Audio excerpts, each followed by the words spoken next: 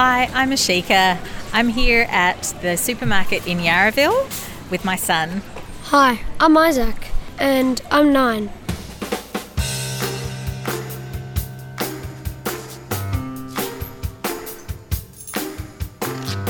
Ashika and Isaac are about to do their weekly grocery shopping, which sounds like a simple enough job, but we all know that's not always the case. Isaac, can I ask you a question? Yeah. Do you like doing the grocery shopping? Can I be honest? You can be honest. No. It's fun, isn't it, when we come together and I give you tasks to do? I say, Noah, go and get the chips. Isaac, come with me and get the fruit and vegetables. Oh yeah. Isn't that good? Yeah, it's fun.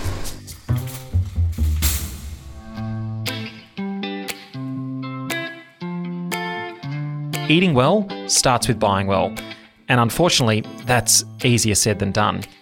Unless you've got a marketing degree, you're at a disadvantage. I'm Dr. Sandro DeMeo, and this is In Good Health. I'm about to talk to Dr. Alex Chung about how misleading food labels convince many people into thinking the food they're buying is healthy, when in reality, it's not. The processed food industry bombards us with marketing for unhealthy foods, often even targeting our kids directly. And if that sounds a little extreme, well, let's see it in action. Ashika and Isaac are deciding between 2 breakfast cereal brands, and they're using every tactic they can think of to find a healthy cereal. We're in the muesli aisle at the moment, looking at all the different varieties of muesli that are available. Okay, let's have a look at the one you've chosen, Isaac. I'll pick this one. It's just above eye height. I can see a lot of flakes and berries and a fruit that I don't quite know what it is. I think that might be a fig cut up. Okay. Isaac's one has 0.5 less of a star, so it's 4 health stars. It says that it is 25% of your daily vitamin C and vitamin E needs. It's also got berries in it. It looks really healthy on the picture. There's some fresh berries and lovely colours that make it look like it's really appealing. So, 590 kilojoules per serving. Fat, 0.7 grams, and sugars 7.2 grams. Sodium is 81 milligrams. You can see why they're confused. Now let's hear about Ashika's cereal.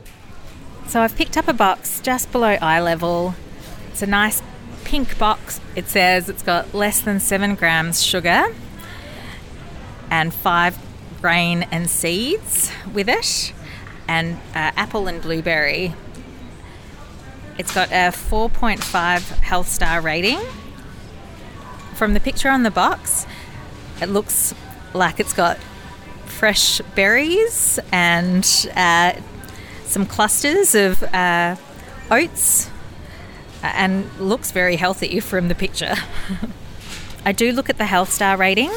I try and see which ones have the highest amount of stars when I'm choosing between different brands.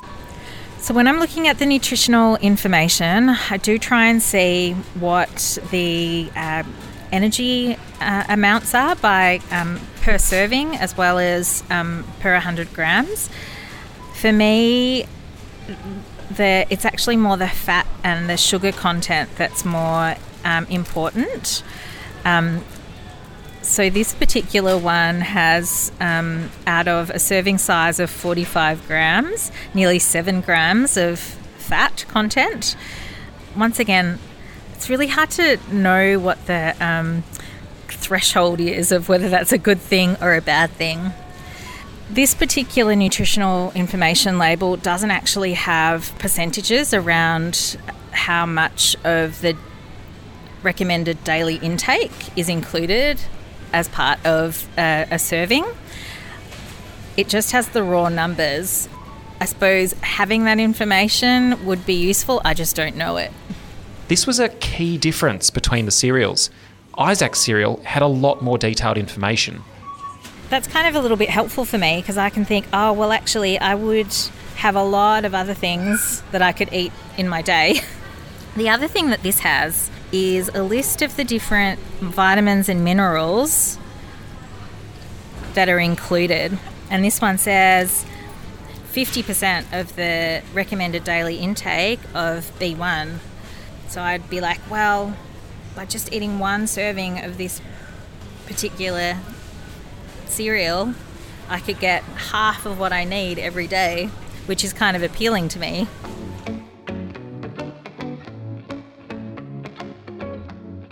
Dr. Alexandra Chung is a qualified dietitian and food marketing researcher at Monash University, as well as a research fellow here at Vic Health. She's here to help untangle some of the information that has Ashika and Isaac, and most families across Australia, in a bind at the supermarket. So Alex, Ashika and Isaac are comparing two seemingly healthy breakfast cereal options, and Ashika's noted that her cereal has a 4.5-star rating. How legitimate is the rating system? The Health Star rating is definitely a legitimate tool for making decisions around what foods to choose. The Health Star rating is a relatively new initiative in Australia. It's a food labelling technique that allows us to compare products within the same category. So if you're looking at breakfast cereal, for example, you can look at the number of Health Stars across the whole breakfast cereal range and use that to help you choose the most healthy choice in the range. Health Stars can be awarded from 0.5 star up to 5 stars. So the product that Ashika has chosen here, having 4.5 stars, is a pretty healthy choice when we're thinking about breakfast cereals. So it's about comparing things to other products in the same category though. So if you had a bunch of really unhealthy products, one could just be the best of a really bad bunch and get a good rating? That's exactly right. So we see in some food products, there are not many healthy choices at all. So say something like sweet biscuits. There might not be many terribly healthy choices, but you could use the Health Star rating to compare the health of one sweet biscuit to another. And if you were trying to choose something in that category, you'd be looking for the one with more stars. Oh no, those chocolate biscuits I bought the other day that were like drenched in caramel and they had all these stars. I thought they were healthy. I was going to eat the whole packet. Those sorts of foods are really something that we encourage people to have only sometimes and in small amounts. Ashika also pointed out that the nutrition label on her choice doesn't include the recommended daily intake information. Recommended daily intake information. My gosh, what a mouthful. Can you explain what that is and if it's important for people to pay attention to? The recommended daily intake information is another guide that we can use to help make choices around the foods that we're choosing. So it can tell us for an adult, and that's quite an important distinction. The recommended daily intake guide can tell us for an adult that this particular food contains a certain percentage of your daily recommended amount for fat or fibre or sugar or sodium, certain vitamins or minerals too.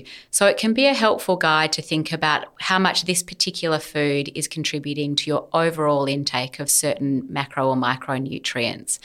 But it's not on every product, so we can't use it to make all of our food-related decisions. And the other important thing to remember is the recommended daily intake guide that we see on food packets is the recommended daily intake for an adult. So this is actually something that was on Ashika's mind. I'd be interested to know. I'm not quite sure how this translates to children and what that recommended daily intake percentage means for kids, but I'd kind of assume from this label that the higher percentage is a better thing, but I'm actually not quite sure. But we know for children that they don't actually have the same recommended daily allowances as adults. Children are much smaller, so they need often less of those nutrients for their bodies.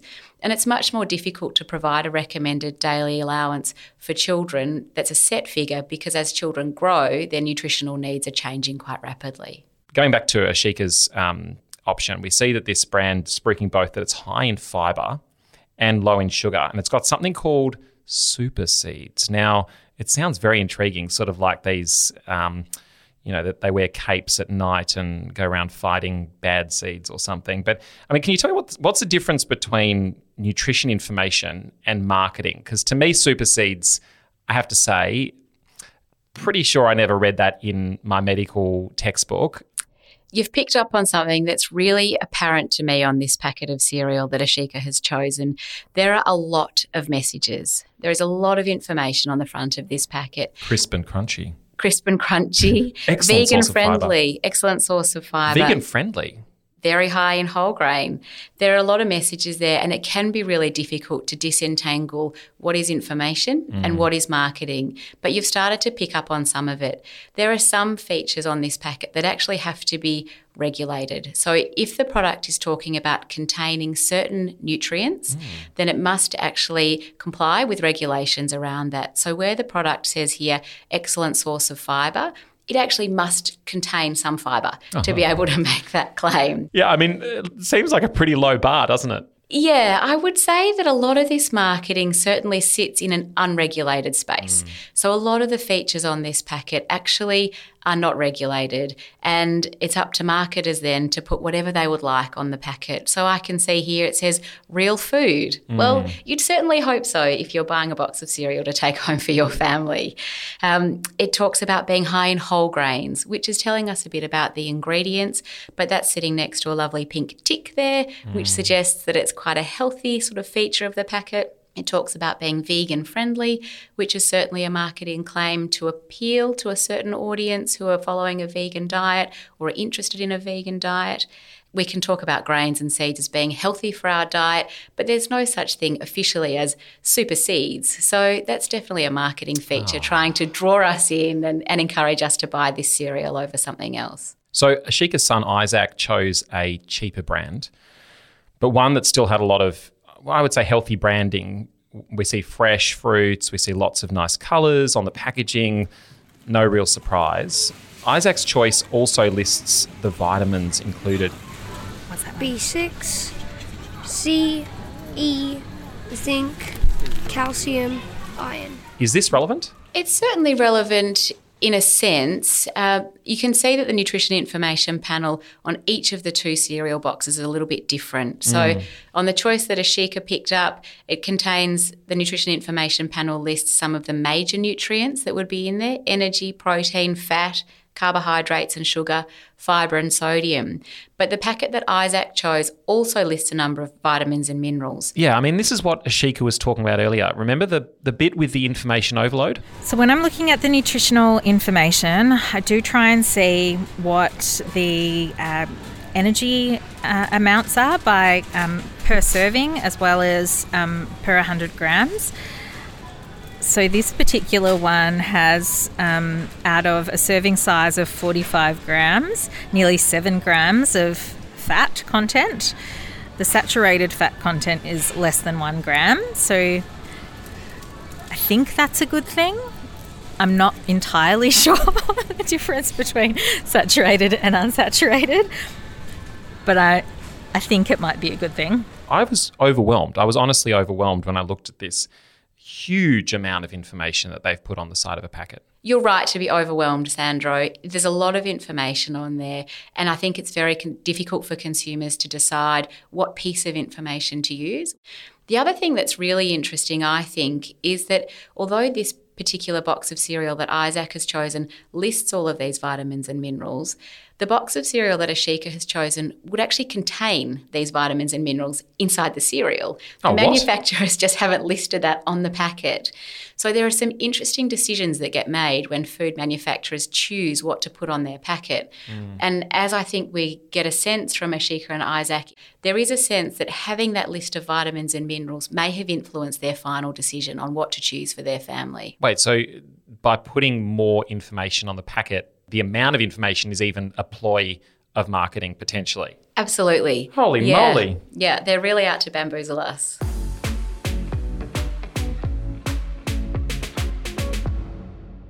So what are some of the main traps that we all fall for when it comes to marketing? I mean, for me, it's kind of blown my mind today of just how much marketing. These are like billboards. These are not breakfast cereals. It's kind of billboards with some breakfast cereal inside. What are the main traps that we all fall for when it comes to marketing? These are mini billboards, really, aren't they, with cereal inside?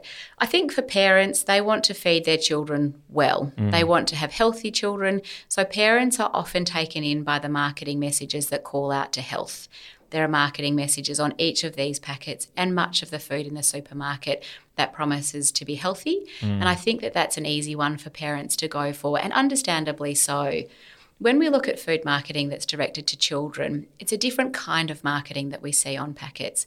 When we look at packets that are really reaching out to children, there are things like cartoon characters, licensed characters that children recognise from their favourite TV show or performer. There are bright colours and logos on there. There are often pictures of children on packets of foods that are designed to be sold for children. So we see that children are also an important target of the marketing that often appears on these food packages. I really hope the answer to this question is yes, but I have a feeling it's no. I mean, so you've got these foods that are ultimately being pushed on young people. Please tell me at least they're the healthier products. Sadly, Sandro, it's not always the case. A lot of the food products that are heavily marketed to children are in fact not healthy products. And I think that's why it's... Yeah, I'm sorry to break the bad news to you. Yeah. There's a whole category of food out there now that's really being sold as children's foods. And I put that in inverted commas because from a nutrition point of view, they're not really the foods that we would recommend children eat on a regular basis. When we look at what children are eating in Australia today, we know that for young children, around 40% of their diet is actually made up of these processed packaged foods, foods that we wouldn't consider to be ideal for good health. So marketing absolutely works, and it's drawing children and their parents in to choose these processed and packaged foods that we really don't recommend for good health. Yeah, and I just want to make it really clear that I'm not for a second blaming or shaming parents who are listening or kids in any way. That's not what I'm saying. And I feel really strongly about this because I think it's too easy to say, well, just don't take kids down that aisle or tell kids no. But it's not the reality, and it's not what the evidence shows, and it's not why they spend millions of dollars advertising these products to kids. And I think also it's important to say that not every country allows this. There are countries in the world that have said enough is enough. Does it frustrate you that we are so far behind in Australia? It frustrates me enormously that so much of this marketing is unregulated and the food environment that we all live in is so heavily curated by the food and beverage industry, the processed food industry in particular, with heavily marketed products. So it's very difficult for parents to navigate that marketing when we know businesses have huge budgets to put to food marketing, and then children are making requests to their parents to pick up this, that or the other and put it in the shopping trolley. We really need business and government to do better. And that takes me to the other point that you raised there, Sandro. In some countries, we do see regulation starting to step in to protect parents and protect children from some of this marketing. In Australia, we've got some really important documents that are starting to show some leadership around this issue. So the National Obesity Strategy that was released earlier this year does make recommendations for action in areas including protecting children from unhealthy food marketing and improving nutrition labelling. So that Health Star rating that we were talking about earlier is included on some packets, but at the moment not all packets. It's not mandatory for businesses to put the Health Star rating on their food products, but a recommendation that's come through is that Health Star rating should be mandatory so people can choose evenly across all foods in the food supply. So how are food labels currently regulated by the government? There are a few rules about what can appear on our packets. So the Nutrition Information Panel that we've talked about a little bit today has to appear on food packets so that consumers can see how much energy, protein, fat, carbohydrates are in a particular food product. That's the Excel spreadsheet. That's the type Excel thing on the back, spreadsheet. on the side of the label. Okay. Yep. The Excel spreadsheet on the side of the packet has to be there. Okay. So all packaged foods have to have that, and all packaged foods also have to have an ingredients list to tell us what is actually inside the food that's in that packet. And an important thing to think about when you're looking through the ingredients list is to think that the foods or the items that are listed in that ingredients list are there in order of what is most in the food right down to least. Oh, that's true. So if you're looking at a packet of cereal, say, and maybe we can look at one of these. We could look at Ashika's Choice here. The first ingredient on the ingredients list there is whole grains. So that's quite promising, 52% whole grains in that cereal product. And then it lists them: oats, rye, barley, wheat flakes and buckwheat. The second ingredient in this box of cereal is golden syrup. Now, another word for golden syrup is sugar. Right. So when you start to read through the ingredients list, you can start to identify all of the different things that have gone into making up that food. But hang on a second. It says then later in the ingredients list, raw sugar. So it's sugar twice. It's sugar twice, and we see that a lot in products. Often different types of sugars will be added. They might have different properties and have different features in terms of the food manufacturing process, but in terms of entering our body, it's all sugar. Yeah. We might be just looking for sugar, but sometimes they'll call it cane sugar or raw sugar because that sounds a little bit more healthy. There's also things that we see in there like sucrose, glucose, dextrose, fructose. So we've been pretty tough on our current food labelling system. Is there anything we're actually getting right? Yeah, certainly there are things that we are doing right. I think the fact that products must have that ingredients list on the side of the packet is a really good start for consumers to be fully aware of what's inside a product. Plus, when we think about that ingredients list and the sneaky words that can be used in there to hide things like sugar, we do know that there's room for improvement. The nutrition information panel has to be on the packet, and we see that that's an important piece of information, but also, as we've discussed, that can be quite difficult to decipher for people. And that's where the Health Star rating comes in. But we know that the Health Star rating's not mandatory. So when it doesn't have to be on the front of every packet, we are seeing, as you said, it's used as a bit of a marketing tool to promote more healthy products, and less healthy products are currently leaving that off. So calling for a mandatory food labelling scheme is really important, an important next step for us here in Australia. The next really important thing that we need to be calling out for is a reduction of food marketing that's targeted towards children and their parents. So we need to be restricting the volume of food marketing that is trying to influence children's diets by seeking to influence children and their parents' food making decisions. What about for us as consumers? Like, what can we do, acknowledging how difficult it is and not wanting to kind of assign blame or make people feel bad, for whatever ends up in their baskets? What can we be doing as consumers, as families, as individuals to find that healthier cereal? If you're finding that your kids are being unfairly targeted by food marketing, make some noise about it. Join something like Parents' Voice and really speak up if you're believing that it's unfairly targeting your kids or if it's making your life difficult. I think with a bit of community groundswell, we can start to make a bit more noise about this issue. It's really unfair that our children are being targeted by food and beverage industries in order to make a profit. So, Alex, if I'm short on time at the supermarket, what information should I look for? If you're really short on time and you want to make a quick decision, have a look at the Health Star rating. Choose something with more stars compared to fewer and start with that. If you've got a bit more time, flip the packet over and look past the marketing that's on the front of the pack. Have a look on the side or the back of the packet and read through that ingredients list. Have a look and see how much sugar is actually in that list of ingredients. You might also have a look at the nutrition information panel and have a look at that per 100 gram column if you're tossing up between a couple of different types of cereal, and choose the cereal with less sugar, more fibre, and see if you can start to really pick out the healthiest product for you. Awesome. Do we need to improve the health or food literacy of Australians? Like, is that something we also need to look at alongside, better protections from government and maybe, thinking about a few things at the checkout ourselves? The supermarket is a really overwhelming place to spend some time, and it can be very difficult to make food-related decisions in the supermarket in the heat of the moment. I think as well as calling for change to improve the health of the food environment in things like food marketing, food promotion, we can also arm consumers with knowledge and skills to enable them to make the best possible choices. But by and large, we're really calling on business and government to do better so that the environment where we spend our time and where we're making our food-related decisions is more healthy and can really push us towards healthier choices rather than trying to convince us to buy food that's really not good for our health. Yeah, do better. I want a T-shirt with "Do Better," Dr. Alex Chung. Love it. Do better. Do better. Do you agree? What do you think? Yeah, cool. Sounds good. That's Dr. Alex Chung, helping us break down exactly what's going on when families like Ashika and Isaac hit the grocery store. Look, being surrounded by unhealthy food products and marketing undermines people's efforts to eat healthy.